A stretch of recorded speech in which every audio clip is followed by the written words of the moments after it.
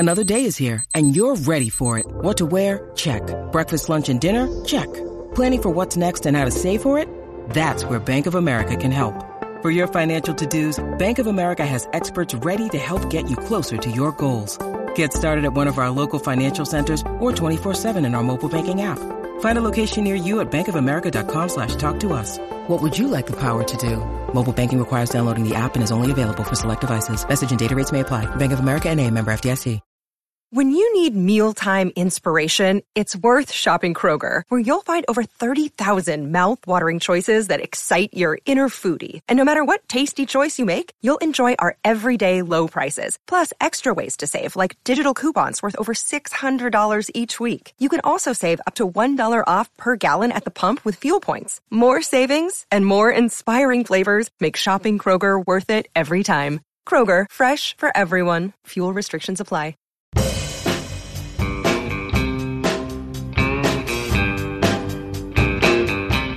Hello and welcome to the Browns Blitz. Today is Thursday, July 13th, and this is episode number 206. I'm your host, Rod Bloom. Joining me today is my brother, Jeff. Hey, Jeff, how are things going? Well, they're going about the same as they have the last several weeks, Rod. Not a hell of a lot going on. Well, I mean, we got to hang out a bit last weekend. That was pretty cool. Yeah. So we end up talking more about stuff off the, away from the Browns, right here and there. But that was fun. Still hot weather, July. What else can you say? Right. So, yeah. So let's bring our guest in. We have another Jeff with us, and Jeff Rich. You can follow him at Jeff Rich Talks on Twitter. Jeff is the host of Sports Byline Sports Overnight America. That's at Jeff. I'm going by your Twitter account here. That's at 10 p.m. Pacific Standard Time. You said that's on Mondays and Tuesdays. Welcome to the show. Then I'll let you correct me if any of that is incorrect. No, you're accurate across the board. Jeff Rich, follow me at Jeff Rich Talks.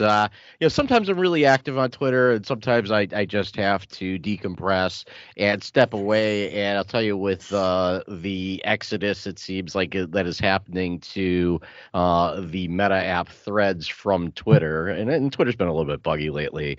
It's been kind of refreshing. There's been, some of the usual minutia of Twitter may have transferred over to Threads, and I wish them all the best of luck. And I'm on Mondays and Tuesdays at 1:00 in the morning in the Eastern time zone. So, for you late night owls, sportsbyline.com. We're on a Sirius and XM station. It's been so long since I put it out. I don't remember what it is, but it's somewhere in the 200s, 203, something like that. All right. And you talk sports across the board, is that right? I do. The meat and potatoes exist with football, and I would probably take it to a further extent with fantasy football and all these prop bets that we have with legitimized gambling out there. I don't really partake myself, but I can't help but monitor what's going on. And, if I'm just talking about what I want to talk about, I could listen to my own podcast. I could use an old analog tape recorder, and I don't need to put it out there. So I'm a man of the people, so I try to get a feeling for what everybody wants to talk about and what everybody is sick of hearing about, and that usually has to do with the teams on the coast. Yeah, so now just talking about you, the fan. So I mean, obviously we're here to talk Browns tonight, but you're a big Guardians fan, right?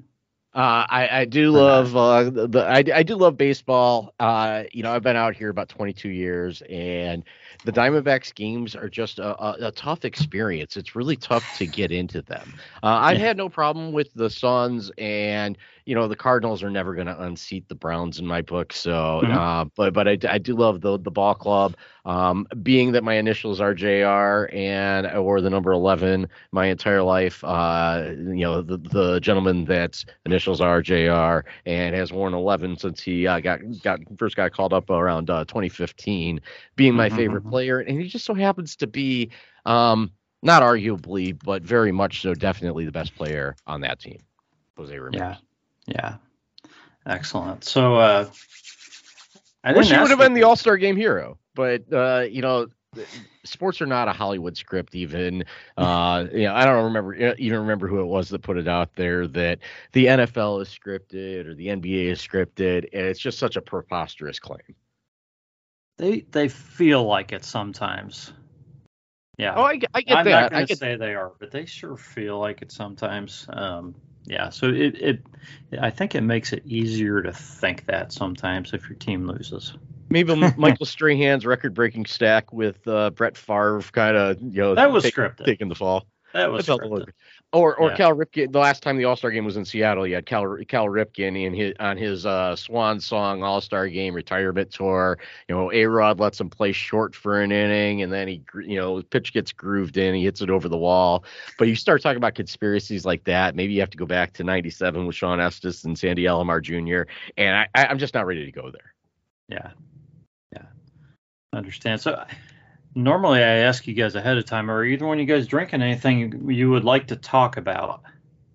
All right, I guess I'll start. Yeah. I am a get drunk fast and get drunk quick and stay drunk. So I am I'm 45 going on 19. I swear to God, guys, I drink Red Bull and vodka, and I drink sugar-free Red Bull with it, so that I keep that blood sugar down a little bit. But not this evening. I'm just trying to catch up on my hydration. It was about 110 out today. Just trying to get the H2O flowing through my system. So I'm no fun. That's all right. Jeff's probably right there with you. Is that correct? Yeah. H2O? H2O, yeah. Okay, guys, I'm drinking something, and I've been kind of saving this to talk about, because you guys know I don't swear a lot on the show unless I'm really upset. So I'm drinking this. It's a Flying Dog Raging Bitch IPA. It's 8.3%, and it's got a little bit of a bite to it.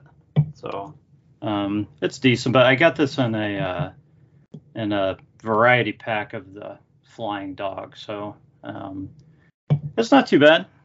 I'm getting used to it. But is that locally brewed there in Ohio? Flying Dog, I don't even know. I'd ask Jeff, but he has no idea anymore where anything's brewed, I don't think. Right. Yeah, Doesn't even sound familiar to me. Flying Dog. It is not. It's Utica, New York. There we go. So, see, the Google machine is telling me it's headquartered in Frederick, Maryland. Because I try to operate on the fly here myself, but I see the selection there. You got the Truth, the Royal Crush, the Snake Dog, Dead Rise, and of course the one that you're drinking. Yeah, I have one that's a blood orange something or other out there, and that one's pretty good. That's Nice. probably my favorite. Yeah, it's pretty decent. But Jeff Rich, I am a guy who, if I see a good deal on something that looks interesting, I'm going to pick it up, because I'm a beer guy, and I just like trying different stuff. I try to try something different on each show. It doesn't always work out that way, but when I can, I do. So you talk about the blood orange. It reminds drinks and food and music from the 80s and 90s. It kind of takes me back to where I was, and I can remember going to see a friend in San Diego before the Browns played the Chargers, who were still domiciled in San Diego at the time, back in 2015. And I remember drinking a blood orange saison down on Logan Avenue.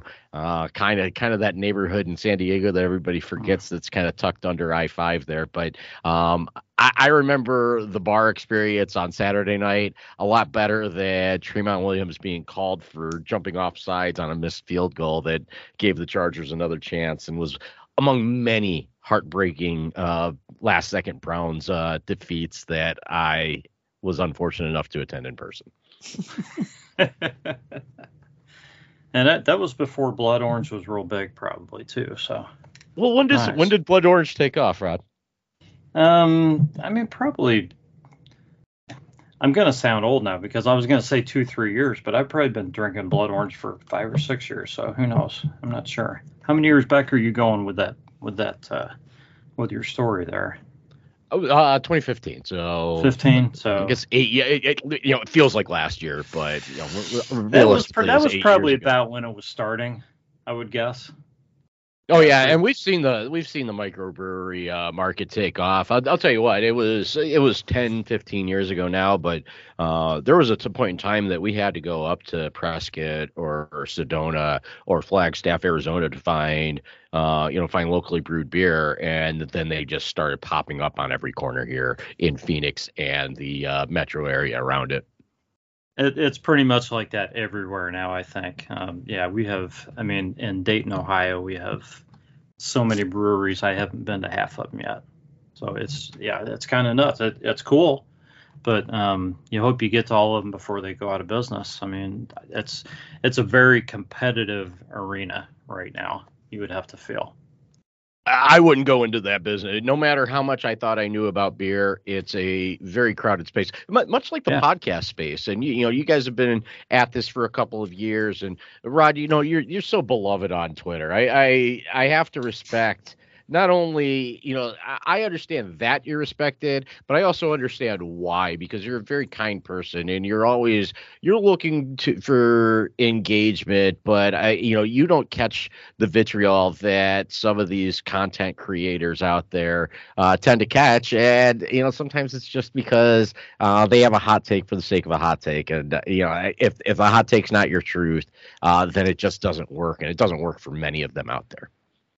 Well, I appreciate that, Jeff. I've always tried to just be honest and like I said, be kind to people when you can. I always try to be kind. You know how some conversations go. So, if you get backed into a corner, sometimes it's best just to leave, but especially on Twitter. But yeah, I enjoy interacting with people, especially, what you really want is pretty much what we get on the podcast, and that's just real conversations. And that's kind of what I've really been after on Twitter. Real responses. Go ahead. Ohio and Cleveland are so well represented in the national media, but it still feels like we get dumped on. And I think that part of that is the collective of us. We just sit there, and I know that the Cavaliers won in 2016, but it just feels like it's worse than Murphy's Law. Even when it feels like something bad couldn't possibly happen. Think about last year's Jets game, where the Browns are up 2 touchdowns inside the 2-minute warning. Think about that game with the Patriots and Brady, where the Patriots ended up recovering an onside kick and beating them, and then to bring back the local tie. Think about that Browns game in 2001, the day that the Diamondbacks defeated the Yankees in Game 7 of the World Series, early November 2001. You have an onside kick, you have a Hail Mary, and then Bears lineman bats the ball in the air. Mike Brown from Scottsdale, Arizona runs under it and takes it in. And we left the bar in Tempe, and it was 21-7 Browns, and by the time the Game 7 had thrown its first pitch, it was 28-21, or I believe it was 27-21, because they had the walk-off 6. But I can remember all of those moments. Every Cardinals game here has ended badly. I didn't actually see them win away from Cleveland, and this goes back to the old Browns going up to the Silver Dome and over to Indianapolis. I didn't see them win on the road until Dallas in 2020, which was a fun day. Yeah. I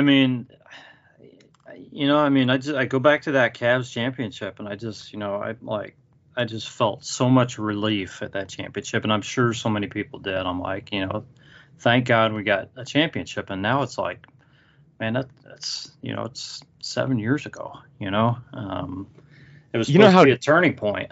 You know how gloom and doom I am. I swore that as Spates was shooting that ball, Kevin Love was running on the court. I'm like, they're going to give Golden State 2 shots in the ball. Obviously, I didn't have much more than a second and a half to process that thought. But even in Game 1 in 2018, when J.R. Smith famously dribbles out the clock after collecting the missed rebound, I remember sitting there thinking, if George Hill makes it, makes it this free throw and puts them up 108, 107, we are going to lose 110 to 108. And then it just took all the air out of them in that overtime. But at that point, I think that 17 and 18, probably a lot of the Cavaliers fans, and I'm talking about Cavaliers fans. I'm not talking about the LeBron James fans that don't really care what team he plays for. They're going to root for that team. I think that it was large. The Cavs in 17 and 18 were largely house money, whereas the Indians were kind of exactly the opposite after the disappointing finish for that.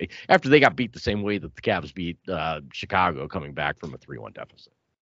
Yeah. Yeah, we don't want to talk about that World Series. We know Cavaliers never beat Chicago when it really mattered. It felt. Yeah. Well, Jeff, we have Jeff Rich. We have a segment on the show where we have the guest talk about their Browns fandom and the journey. You've gone from Cleveland to Phoenix, so been a fan for quite a while, not as long as some others on this podcast, but quite a long time. So I'm just going to turn it over to you and let you fill in a few gaps and tell us a little bit about your Browns fandom. Oh, my Browns fandom. I was telling you guys before we went to the published part of the conversation this evening that, it really all started. Everything with me starts in 1985. So I think you're looking at George Karl's Cavaliers, where World B. Free was the best player. This is before that great draft that they had in 86. But, 85, Marty and was it a Corsi? They go out and they just get creative with the roster. The USFL is falling apart, and they're able to bring in, Frankie Minifield. They had Hanford Dixon on the roster. I mean, those guys. I don't know why it just felt like they came into your living room every Sunday and they said, this is what you're going to do, and this is what you're going to be about. They made this forgotten cinematic classic in really my neck of the woods out in Lake County at Willoughby Hills with Squires Castle, Masters of the Gridiron. I don't know how Mike Babb didn't get nominated for several Oscars for that movie, but, I really fell in love with the team then, and I felt my father kind of become a Browns fan with me, and it was our big bond, and I would go over there. In fact, that Jets game that preceded the home AFC Championship game that the Browns played, I think in January of '87. I remember not even watching that game, but I watched the Dolphins divisional round game with them the year before, and I don't even remember the specifics of it because I was 7 or 8 years old at the time. But I had to put my helmet on, because my father was a Cleveland police officer, so he had all his cop buddies come out to our place in Lake County, and I'm putting the Hutch Browns helmet on backwards. I'm doing everything to live up to the superstition, and I had to go hide under the table when things started falling apart in the second half. And these guys were brutal. I mean, they were all in their 20s at the time, and my dad let them know that I could handle it, but they were really brutal about blaming me for not putting my helmet on the right way and causing the Browns to lose. But so somehow while it made me cry in real time at the age I was, I think that it hardened us up. I think that Clevelanders, especially where your fandom is formed on a lot of heartbreak, obviously the loss to Denver that year, the loss to Denver at Denver the year after, and it feels like Belichick just did everything wrong, climaxing with releasing Bernie. That there's people from my generation that don't really remember the playoff game against the Patriots in '94. And I go in the military in '97, so it overlapped a little bit with the Browns' return in '99, but I didn't really start feeling Browns fandom until I became kind of an ambassador, being away from the area, and hey, that's Jeff. He's from Cleveland. Probably a big Browns fan. And I probably became one, especially considering how it coincided with Butch Davis kind of picking them up from the depths that they were in with Chris Palmer. So it took a little while for me to get on board with the expansion Browns. And it was easy just to say when they were pitiful in the beginning that, the league screwed the Browns because Carolina and Jacksonville were so successful immediately. I think that I just kind of said, okay, this is one of those things that builds character. I'm going to let it be known that I'm a Browns fan. I think I went out and bought a Courtney Brown jersey to wear to the bar on Sundays to watch them lose more often. That was a good buy, wasn't it? Yeah, it really wasn't. It really wasn't. That's one that I need to, stitch and swap and make it into like a Michael Dean Perry jersey or something like that.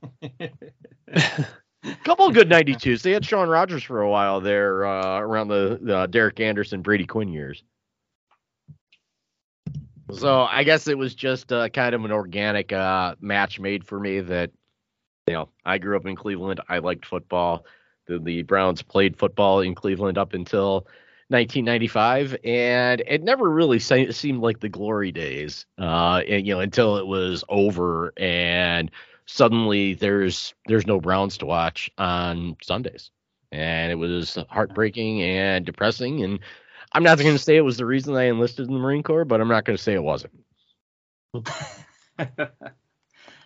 Yeah, crazy. So yeah, let's go on to a topic that I just came up with maybe an hour ago. And Jeff, I want you to kick this off. I just thought I'd kind of ask you guys who are some of the most intriguing players for you this season? Who are you? Who do you want to watch? Who are you kind of curious how they're going to do? Whether it's a guy who you think might break out, a guy who might get a chance this season or whatnot. So Jeff, I want you to go first, and just I'm not gonna give you a number of guys. You just whoever you want to name, and the obvious answer for me is Deshaun Watson. I mean, he's sort of the guy that this is all riding on.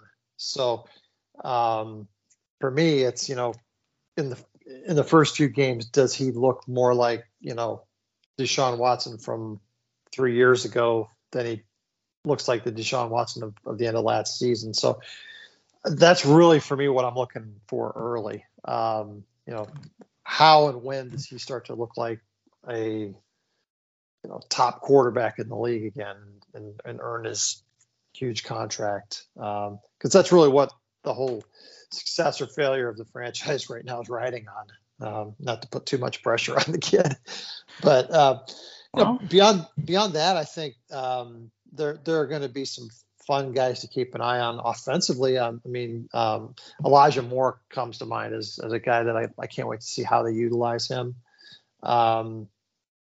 Defensively, I think Juan Thornhill will be fun to watch how he plays here. Again, because we haven't had a true, opportunistic type free safety here on this roster for quite a while. And so how will they dovetail the safeties together, and will that create more turnover possibilities for those guys in the secondary? So probably those are the guys that come to mind right away. Okay. Jeff Rich, any thoughts on those players before we move on? I'm going to say that, Deshaun Watson is the factor. Is he going to be able to get his timing down? Is he going to be able to feel comfortable in that offense? It's been a while since he's really performed at a high level. I think that no, he shouldn't be judged by the 6 games that he played last year, but where else is the sample size? What else are we to look at? And this isn't because Deshaun Watson suffered this gruesome injury. This is a void of Deshaun's own doing, whether it was sitting out that last year, that last year in Houston and being on the practice squad essentially in 2021 to missing 11 games for the Browns. He's made his bed as far as missing those games. So he's got to go out there with a full offseason and knowing that he's going to be the starter on day one, and he's got to get it done. What I'm looking for the Browns to do, what I was looking for them to do this offseason was upgrade the receiving core, try to complement Amari Cooper, incorporate Njoku into the offense. I think that the acquisition of Elijah Moore is perfect for that. They gave up a lot of draft capital to upgrade this roster, but Dalvin Tomlinson and then Zadarius Smith. Can Zadarius Smith do what Jadeveon Clowney failed to do? And that's create some honesty on Myles Garrett's side of the offensive line. Yep. Yeah. What do you guys think about the running back depth? I mean, obviously Nick Chubb's a stud, but Hunt's not going to be back. Do you think that one of these guys that's been returning kicks is going to step up into that third down role and be able to spell Nick Chubb? So we could just give it to him 40 times a game. I was going to say that Jerome Ford is one of those guys for me. One of the intriguing players to see how he, how he fits in. Assuming that he still has that number 2 job come game, week 1. There's talk every week about, are the Browns going to sign this guy? They going to sign this guy? The Browns need to get a number 2 running back. Well, I think Jerome Ford can be that guy. Obviously he got, he barely touched the ball last year other than kick returns. So we have to see, but he has the talent. So, I'm going to be watching him, and I hope he gets the shot to be the number 2 guy. Honestly, I think he can do very well. So, what are your thoughts at back, Jeff? It seems like we've talked about this every week, but right. Well, my thoughts on the running back is Jerome Ford is very similar to Nick Chubb, and I've said that since he was in college that the way Jerome Ford is going to get an opportunity to play a lot is if Nick Chubb for some reason can't play, and that's not what we want. So the question around what else do we do at running back is do we feel like we need a change of pace, a third down back, or somebody that can bring something different to the equation. And, that's yet to be determined in terms of how this offense is going to function. Can they get that type of productivity from other players? Is Elijah Moore one of those guys that can give you that sort of productivity, or, maybe you're getting it someplace else, right? Like that. So, yeah. So, I'm thinking that we're really good to start the season with the running back room that we have. And if, something horrible happens and, we need to go out and find somebody, I think our consensus over the last several weeks has been it's really not all that hard in the NFL to find somebody. A running back. Yeah. Have we seen enough of him? I guess it would be relegated to the preseason action or looking at his college tape. How is he in passing situations, staying home as a blocker? Because I thought that was one of Kareem Hunt's better strength because he had such terrible field vision, but he was able to recognize the blitz. And I'm hoping that we still have a guy like that when Nick Chubb can't be on the field. I'll be honest, I don't know how he is as a blocker. I know he's obviously can run the ball. He's an excellent receiver. He's got tremendous speed. I don't know how good he is in blocking situations. I saw him play a lot at UC, so I don't know. I don't recall. Let me just put it that way. What are your? And that's totally fair. I understand that. Been a couple seasons, so yeah.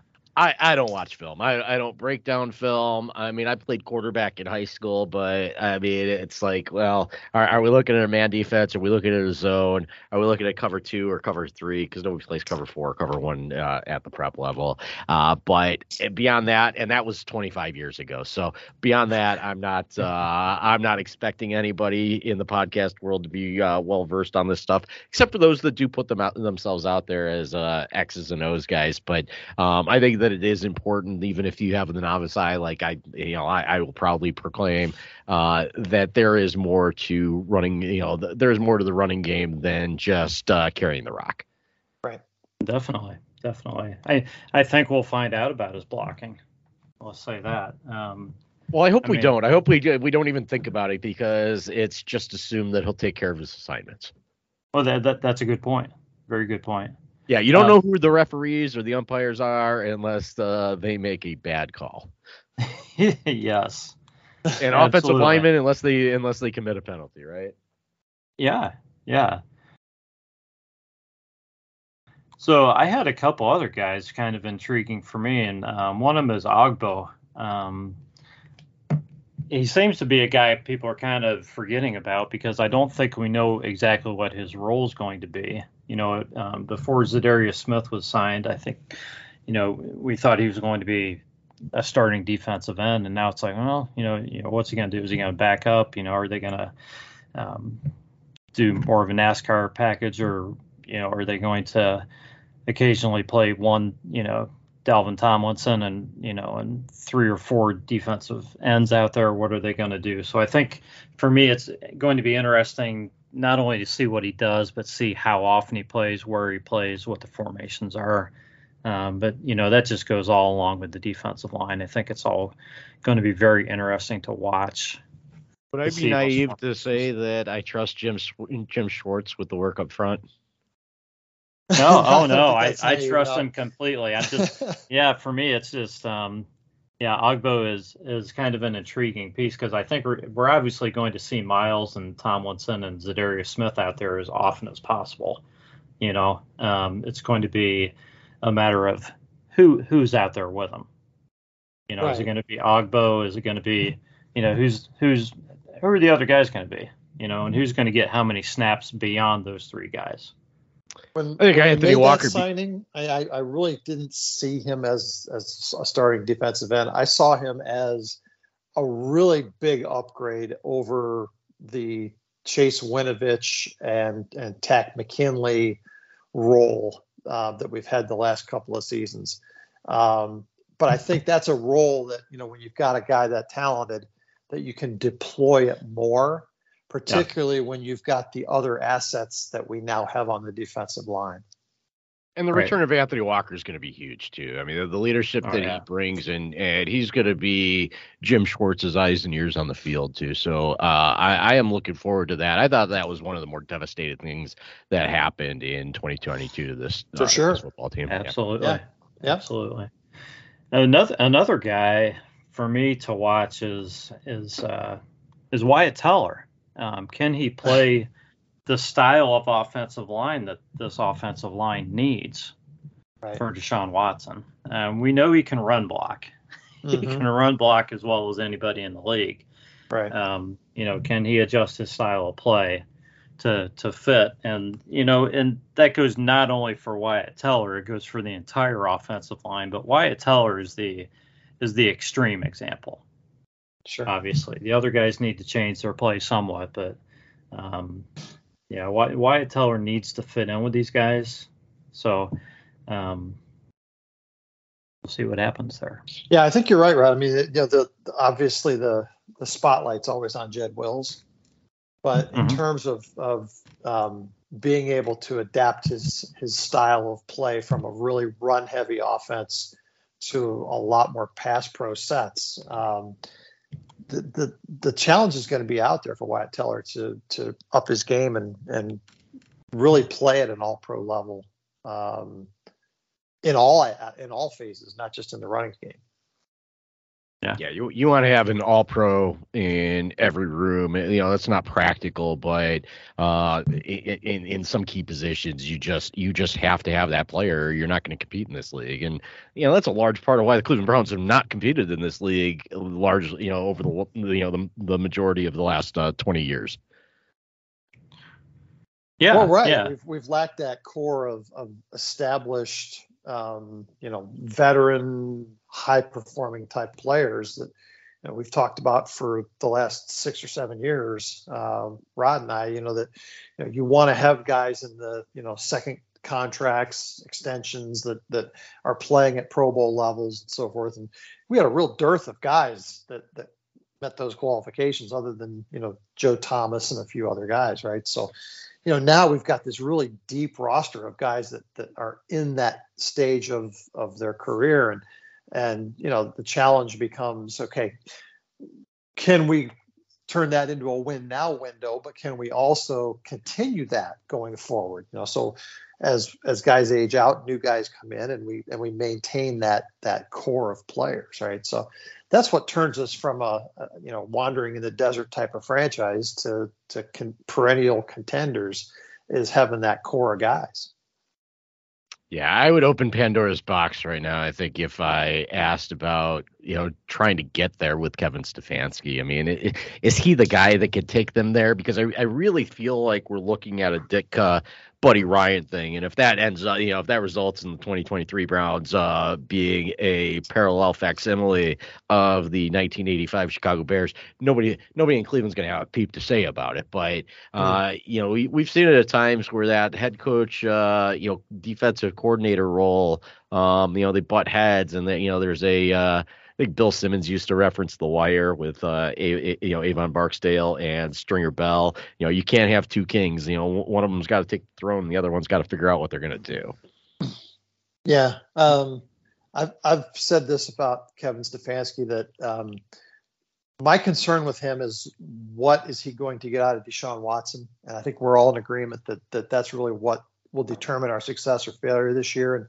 And I'm going to go back through his history and just use the examples of the two guys that he has gotten more out of than anybody else in the league has been able to. And that's Baker Mayfield, and last year with Jacoby Brissett. He got more out of those two quarterbacks than any other coach in the league has been able to get out of them. So I expect him to be able to at least get something better Deshaun Watson than we got last year. How high that goes, yet to be determined. But I feel pretty good about Kevin Stefanski's ability to put Deshaun Watson in favorable positions and get the most out of him. And if Jim Schwartz can do that on the defensive side of the ball and have the same kind of impact on some of our key players over on that side of the ball, then we're going to be a pretty good football team. Can we create an offense for Deshaun Watson without compromising, the maximum that we can get out of Nick Chubb? I mean, are those two things mutually exclusive? It's either the Nick Chubb offense or a Deshaun Watson offense. Yeah, I think we can. I mean, I think Nick Chubb probably never really has been a high volume back in this league anyway. But as we shift to more downfield passing off type offense, I think, the opportunities for Nick Chubb will still be there. I mean, gosh, if he can do what he's done all these years when they knew he was going to run the ball, what's going to happen when we have other, the threat of other options out there, right? So, I think Nick Chubb can still be a, 12 to 1,500 yard type of back. But I think he's also going to expand his game into, a lot more opportunities to catch the ball. Yeah, I think Deshaun Watson sets up the screen really well just with what he's able to do. Yeah. Yeah, it just the offense is going to look different. I mean, I don't think they're just going to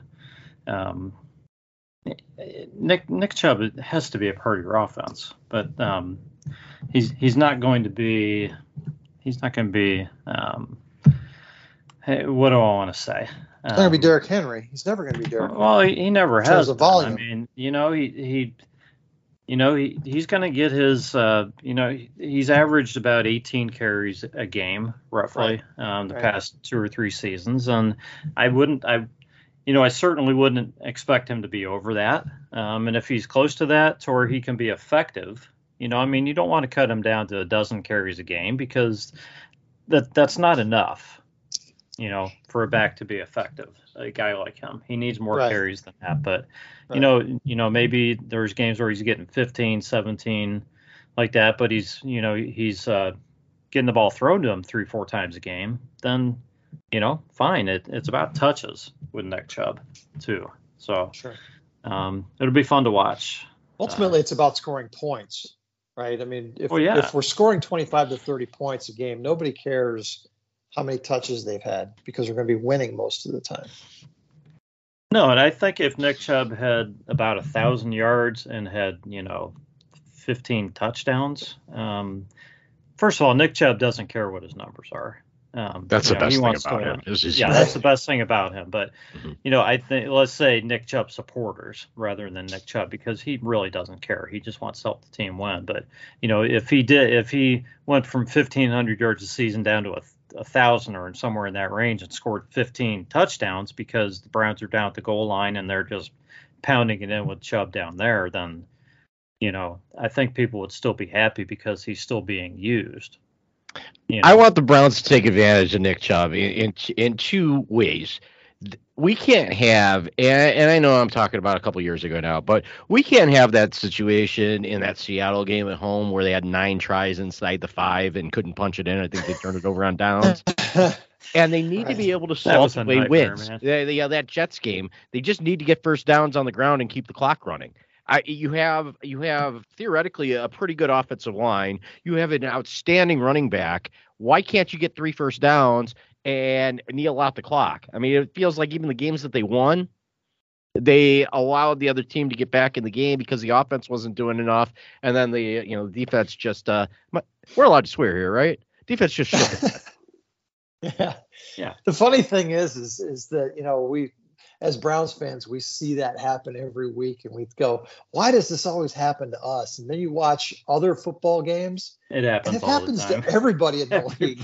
It's just kind of the nature of the NFL that it's never decided until the clock runs completely out. There's always that glimmer of hope that something terrible is going to happen, and it's going to put the team that's behind back in the game. So. I don't know. It's part of our inferiority complex as Browns fans that, we think that it only happens to us, but, ultimately that's the difference between, a 7-10 team and a 10-7 team is, do those things bounce your way more often than they don't, and to this point, they've not done that for us. The Browns have not gotten the breaks. You could say we're due, or you could say, we just haven't been a good enough football team to make those things happen. I think both of those statements are absolutely true. I mean, I'm assuming that all 31 teams have a division title since the Texans came into the league. Everyone except the Browns. That's probably pretty safe bet. I don't know that for sure, but it's probably. I mean, we're only a couple years removed. I think it was 2020 was the first year that all 3 division opponents didn't sweep them.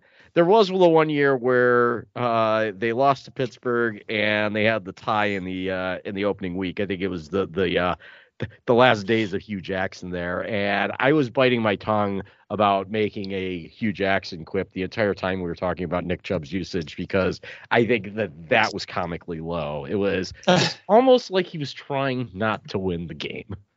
Right. Yeah. Well, guys, I think things will be a little bit different this year, because I'm picturing, and Jeff, you and I have talked about DeJuan Jones a little bit, but I'm looking at this a little bit differently, because I'm thinking you put DeJuan Jones in at tight end or a 6th offensive lineman. You put James Hudson in at fullback, and then you hand the ball off to Nick Chubb. And I don't think they're going to stop him from the one, at least not more than once. The heavy sets this year could look a little different. It could look a little nasty. Well, you got to fill the void in short-yarded situations that Froholt left open. Now that I think he's out here with the Cardinals now. Yeah. Well, I tell you, we drafted some large men this year. So, the downfield blocking from the wide receivers, for instance. I mean, as Cedric Tillman gets worked into the offense, as David Bell participates more in the offense, I think, there's going to be more productivity in places where we just haven't seen it in the past. And that just opens the door for so many other options, like you said, Rod. I mean, can you keep the defense off balance where in the past we've been just very predictable? Yeah. Well, when Joe Woods was coming with 4 every play, it wasn't hard to scheme against it. You never brought a 5th player, right? Unless you're bringing somebody off the, unless you're bringing Denzel Ward off the corner, and that's why the quarterbacks have just as many sacks as the interior linemen the last couple of years. Yeah. Joe Woods was, he was kind of like my 401k. I mean, I'm in my senior years now, and I'm playing it pretty safe. I'm not taking a lot of risk. I'm constantly told I have enough time to recover from whatever doom is awaiting. Oh, you got plenty of time. Oh, yeah. In the NFL, there is no recovery. I mean, so you're as good as your last game. But I think with Schwartz, we're going to see a bit of a different approach. There's going to be a lot more man coverage on the backside, which means, you're going to have those instances where there's going to be an interception, but you're also going to have those instances where a guy falls down and people are going to be going, what the, because Joe Woods was double teaming those guys, and we still were giving up plays because that's just, again, that's the nature of the NFL, is that it favors the receiver, right? So I'm okay with us being a little bit more willing to take risk on defense, as long as we can score points on offense. If we're putting up 25 and 30 points and our defense early on is giving up 25, we still win, right? So it might take a while for our defense to. We talked last week about, will it be a top 5 defense and so forth. It's going to probably take a while for us to hit our stride defensively.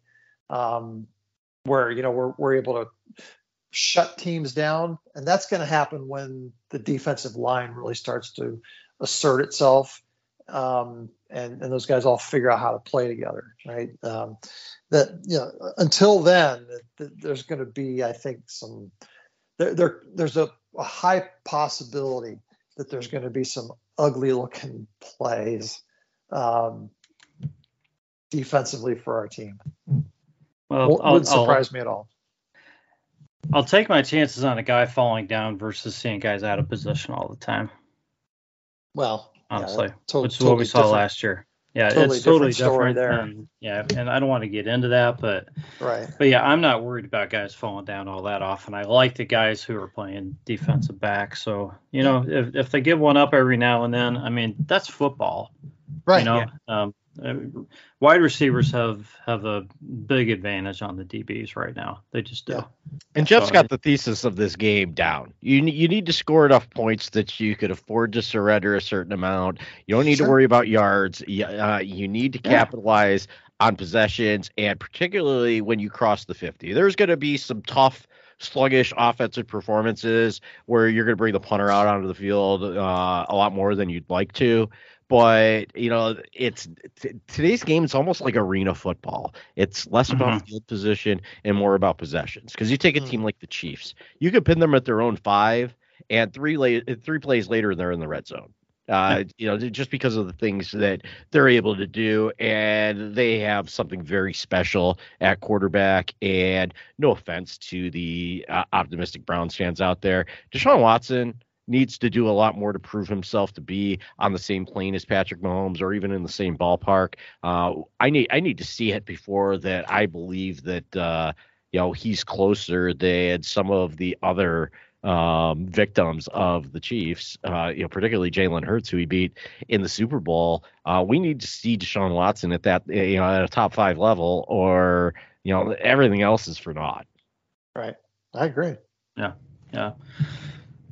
So, guys, it came out that Clay Matthews Jr. is a semifinalist in the seniors category for the Hall of Fame, along with Marty Schottenheimer. So this is I think the sixth time Clay has been a semifinalist, the first time in the seniors category. So let's hope something happens this year, because Clay's been deserving for a long, long time. I don't have the stats on Marty. I think, I don't want to argue about what you need to get in as a coach, but man, if there's I don't think there's anybody more beloved in Cleveland than Marty Schottenheimer. A lot of people might be on the same level, but man, I think everybody would love to see that one too. Yep. Yeah, I think it's Bernie and then Marty, and Clay's up there too. Clay's definitely up there. Definitely.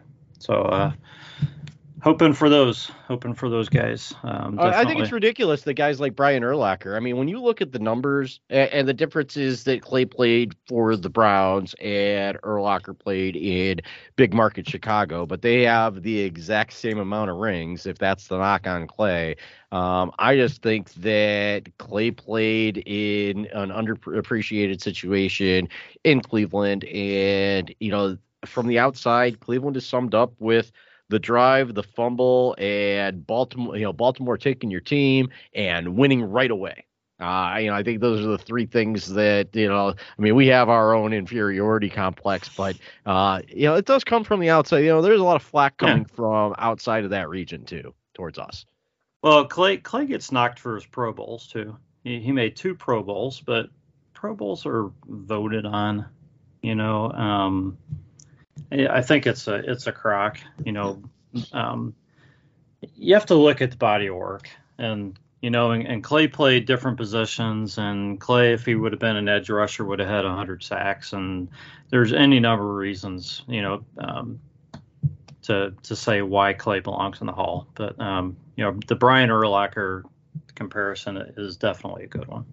Yeah, and he was like a slam dunk. I think he was, in the first year of his eligibility, and I live in a divided household between Chicago and Cleveland, so I've had my exposure to Chicago sports and the Chicago Bears in particular, and they. You ask them, because as far as I'm concerned, 1985 was yesterday. They just won the Super Bowl. They won the Super Bowl on Sunday, and then Monday through the following Saturday, Jordan won with the Bulls, and then on Sunday, the Blackhawks won Sunday, Tuesday, Thursday, and yeah. 6 from the. Just in my lifetime. Cleveland has one in my lifetime, and you have to go 30 years back. Prior to that for the last Idiots title, not quite as far back before my birth for the Browns, but Chicago seems to win a title as often as Cleveland makes the postseason.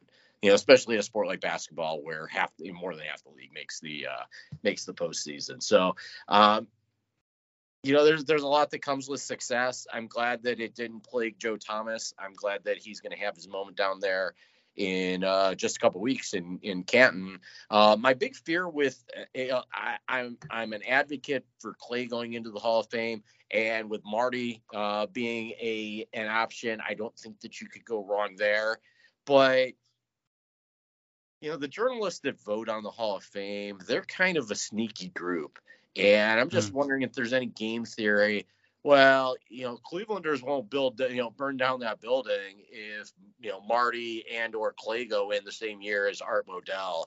I don't think that owners should go into the Hall of Fame in any event. And I don't care if you're George, maybe George Halas was a coach, but I don't care if you're considered a great owner. Like Robert Kraft, there's 6 championships under his employ, but that's not on him. Belichick catches lightning in a bottle with Brady. Now, I will dispute the sentiment that's going around that Belichick is nothing without Tom Brady. He went 11-5. He went 11-5. I would be on that boat with you, Jeff. Yeah, I think that he was definitely star-crossed in Cleveland because of Modell.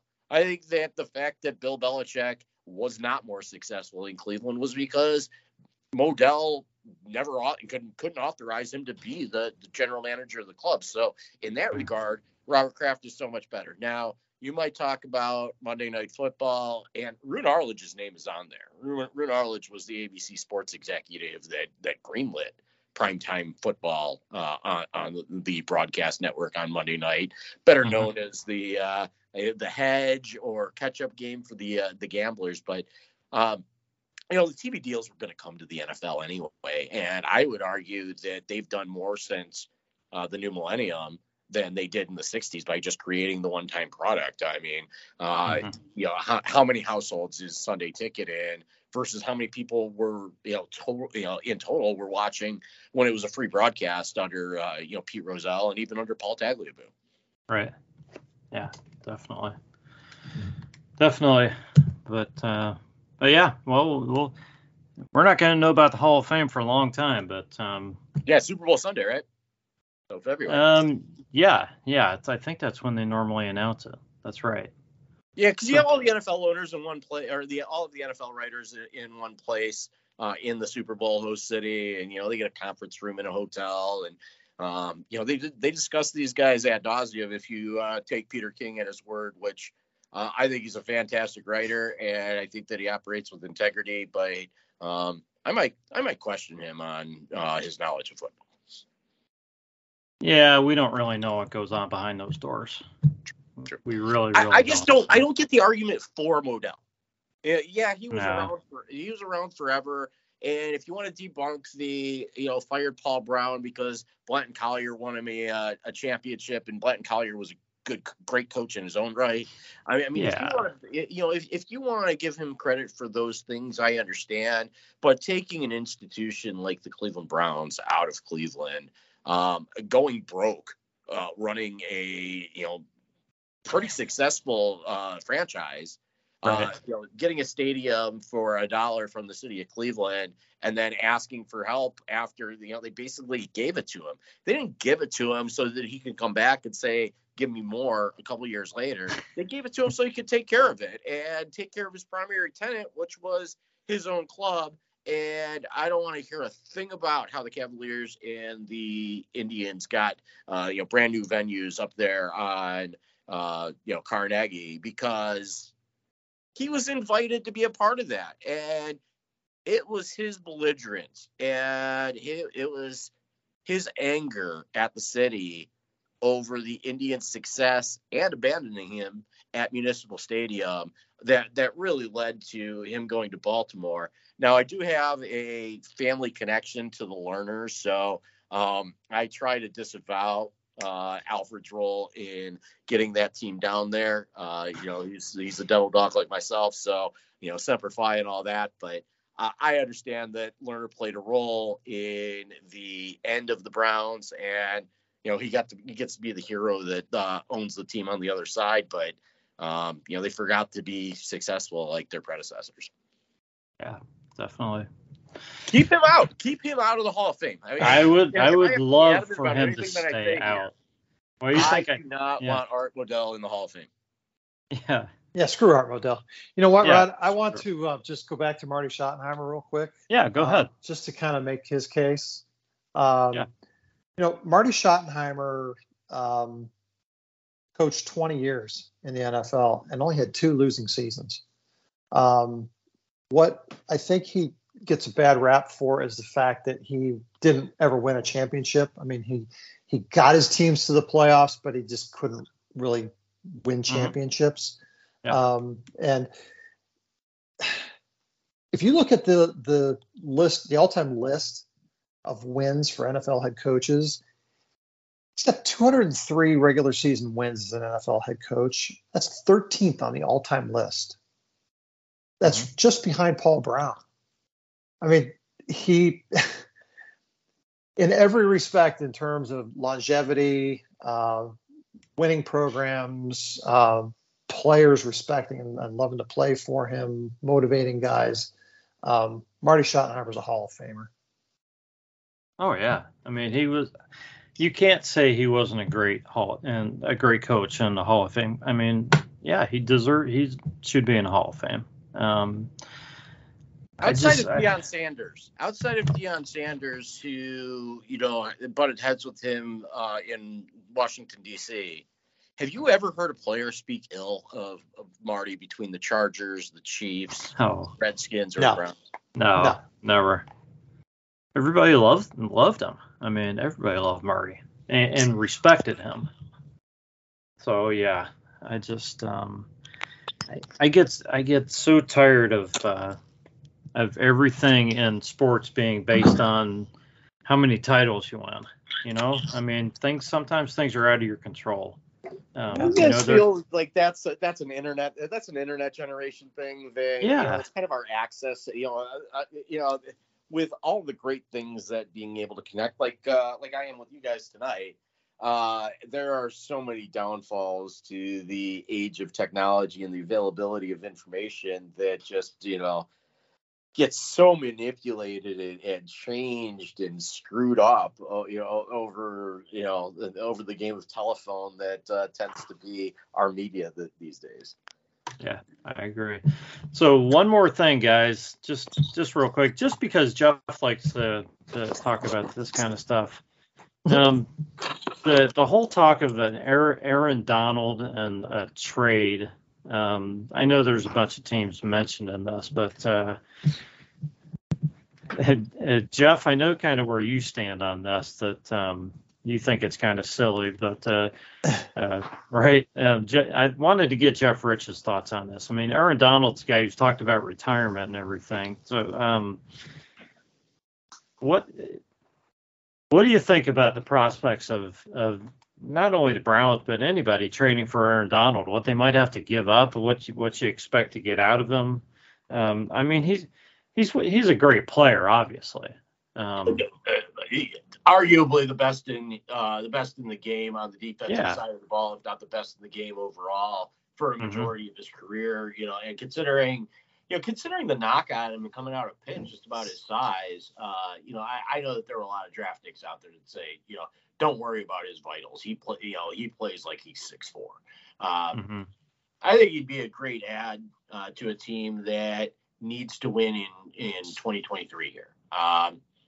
Unfortunately, it's probably a team like the Ravens, but I think it's got to be a team that says Aaron Donald is going to help us win a Super Bowl this year, and we're going to go, we're going to push all our chips to the center to make this happen.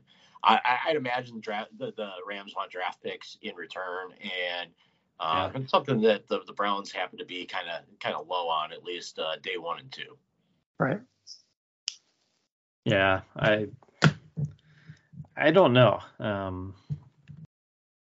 I don't see.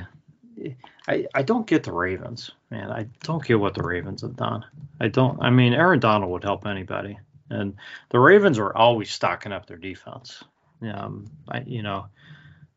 Well, they're still recovering because they screwed up with the Patrick Queen pick. That defense has always been about the one in the middle. You have 4 fullbacks up front to make way for the middle linebacker, regardless of who's been the defensive coordinator there. And obviously, I'm going to think back to Ray Lewis, and if I could just kind of have an aside about my bitterness with the Ravens and how it goes beyond Modell. I think of the fact that our heroes from the early and mid 90s as Cleveland Browns, they were under contract, and some of them had to uproot their lives and play down there. But the toughest pills to swallow were the guys that stayed with the team after 95, like Matt Stover and Rob Burnett. As those guys slowly started to retire, like the second Super Bowl didn't bother me nearly as much as the first one. First of all, R was still alive for that first one,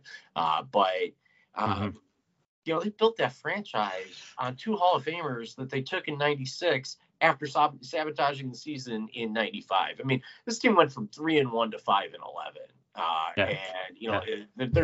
It's not an exact flashpoint with finding out that they were moving, because that didn't happen until November of '95. But 2 first-round picks in '96. So we sent Eric Metcalf away, and J.J. Stokes was involved somehow, and Ray ends up playing in Baltimore for 20 years, and Ogden goes to the Hall of Fame. So, I mean, they're two of their 3 Hall of Famers, and the third one, Ed Reed.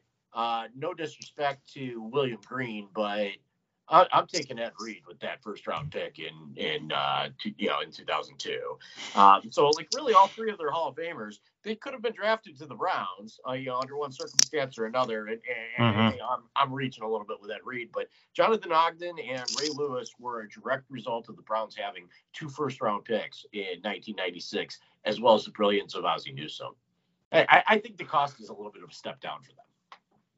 Yeah, and Ozzie Newsome's a whole other story. I mean, one of our heroes. Yeah, I mean, what can you say? I mean, I still love Ozzie Newsome as a player. The fact that he was there and a brilliant GM for the Ravens for all those years, that hurts.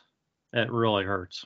Well, I think that's an indictment of the Lerner ownership group, and all the team presidents that they've had. Mike Holmgren's on the ballot. Maybe Mike Holmgren did enough as a coach with Green Bay and Seattle, but he didn't even win in Seattle until he fired himself as the general manager, and then he just took $50 million of the Lerner's money to do what I don't exactly recall. I mean, he hired his buddy's nephew. But Pat Shurmur will get me off on a different tangent that you guys don't want to go on with me.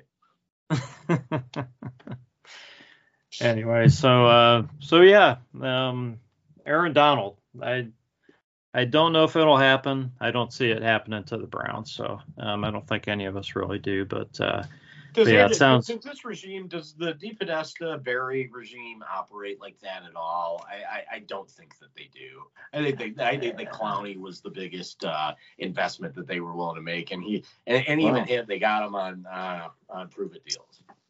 Well, I mean, Watson is the biggest investment they've made, but overall, but yeah, on defense, I mean, yeah, you're right. They haven't gone in on a player like this, but I think going in on a player like this would be saying it's all about this very season. And, I still feel like they're operating within a window, that by bringing a lot of these guys in on these 1 year, 2 year deals, whatever, to where they feel like they want to compete over the next 2-3 seasons under this Watson contract, or, while they have Chubb and Garrett and a lot of other guys signed. So, I think whatever team gives up, a first and a second or 2 firsts for Aaron Donald, they're going all in this year. That'd be a lot to give up for a guy who's probably going to play his final season for you. Right. And then, cost you $35 million. Yeah. And that's really, for me, that's the issue, is that you're going all in and you're sacrificing next year. You're saying, okay, we're going to just blow it up next year then, whether we win or not this year. I mean, you got to consider the window to be the length of Watson's contract. So 4 more seasons. Yeah. Exactly. Somewhat. I mean, just based on some of the other players too. I mean, you have to keep being smart, with the players on the roster and extending the right guys and, letting the right guys go too. But yeah, I would say so. Yeah.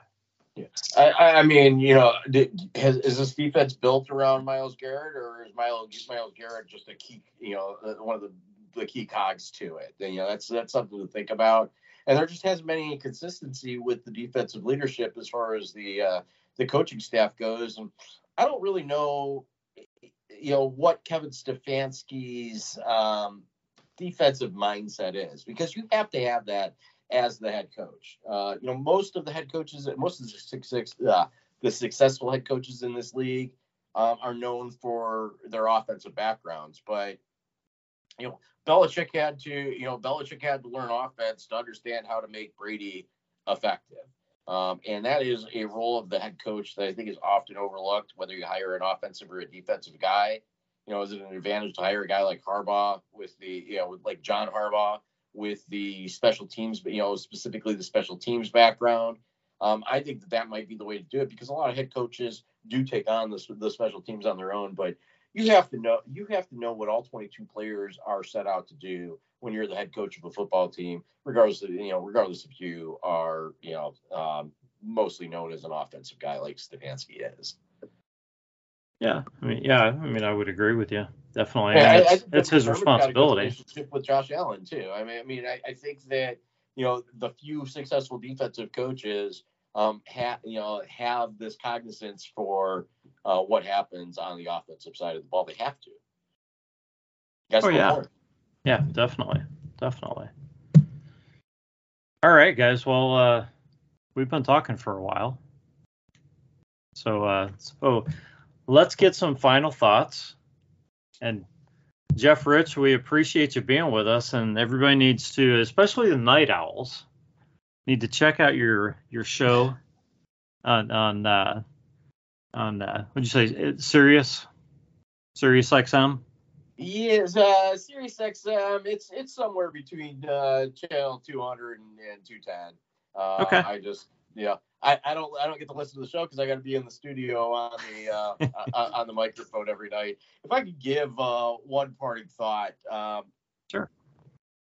The atmosphere that is Cleveland sports, and this comes living off the reservation for quite some time. The atmosphere surround, and it might be the entire Midwest, but I can't speak for the entire Midwest. I can only speak for where I'm from and where I'm at. Compared to a non-sports town like Phoenix, there's nothing like what you guys have. There's nothing like the phenomenon that is the nearly universal interest in sports, despite all the losing. I'd say the Philadelphia, and I know that they've got a World Series, they've got a Super Bowl this era.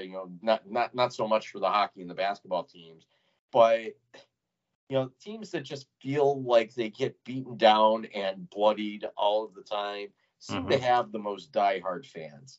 You'll see a little bit of the bandwagon with the Chiefs fans for as long as Mahomes is there. I think that there was a big bandwagon with the Chicago Blackhawks, but there's not that much of a jump in the interest in particularly the Browns when they're successful, because the fans have always been there. Now, do they show up when the weather gets cold and they suck? They don't. But I live in Arizona. I know about not wanting to be cold. So I think that if you were part of that Cleveland fan base, and there's bad apples in every bunch, but if you're part of that Cleveland fan base, you need to give yourself a pat on the back for the admiration, the dedication, and loyalty that you demonstrate towards the home team. I don't see that out here. All right, that's Jeff Rich. Follow him at Jeff Rich Talks. Jeff, closing thoughts tonight? Yeah, let's hope that this is the season that all those loyal fans start to get paid back for their loyalty. Let's go out and win some games this year. Hope springs eternal, guys. Absolutely, that would be great. And let's hope there aren't too many games where it's below 0. Right. This has been Browns Blitz. We thank you for listening, and we will catch you next time.